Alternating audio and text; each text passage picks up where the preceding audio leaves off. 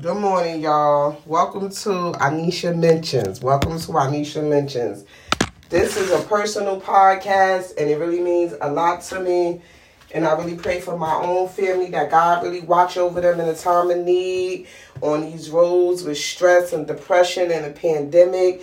May my God watch over all my friends and family and protect us from all the evilness and devilish and vindictive things that just may be going around and floating around us that we're not aware of, Lord. Protect us for the things that we are aware and unaware of, God. Continue to guide us, Lord, and watch our every move and our every step and our every word, God. Just thank you for being an awesome God and an understanding God, and just thank you for loving us. And watch over my family and the Braxters Boys family this morning, Lord.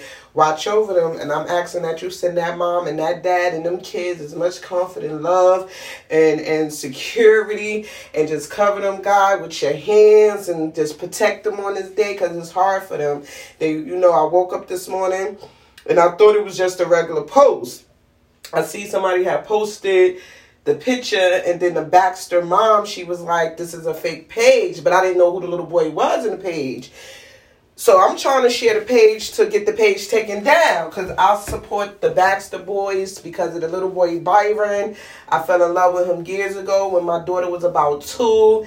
We met him on on social media, on Facebook, and we just sent hearts. I was so admired about how strong and his resilience for life, because he went through so many life challenges. And I always watched over the parents and prayed that God give them the strength and the power to keep going strong during their times, because it's not easy for parents who's dealing with their situation, but they got it, and they make it look so easy. And even when they up here and they hurting, you still don't see it because they still moving.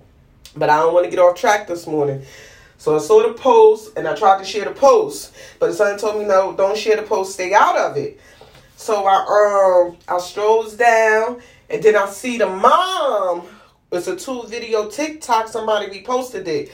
The girl, she wanted to send prayers, but she couldn't find the family. So before I commented, I had to really go and search the family. What is going on? So I found the TikTok video, and then, oh my God, it broke my heart to hear the mom get the conversation from the coroner's office, tell the story about, the whole thing just clearly broke my heart. And my podcast today is just to send my love and my blessings to her and let her know us as a world, as a unit, we got you. We covering you on this one. It was so unfortunate.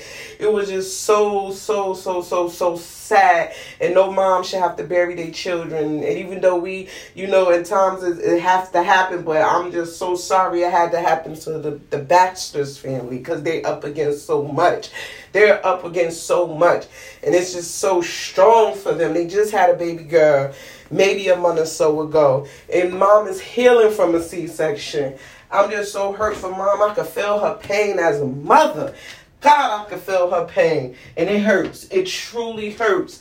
And I just, wanted to share this today, because I got to get it off my chest how, times can just change so unexpectedly, so unwillingly, and we just have to love the people around us and love them and love them and love them through all their times, good, bad, and ugly.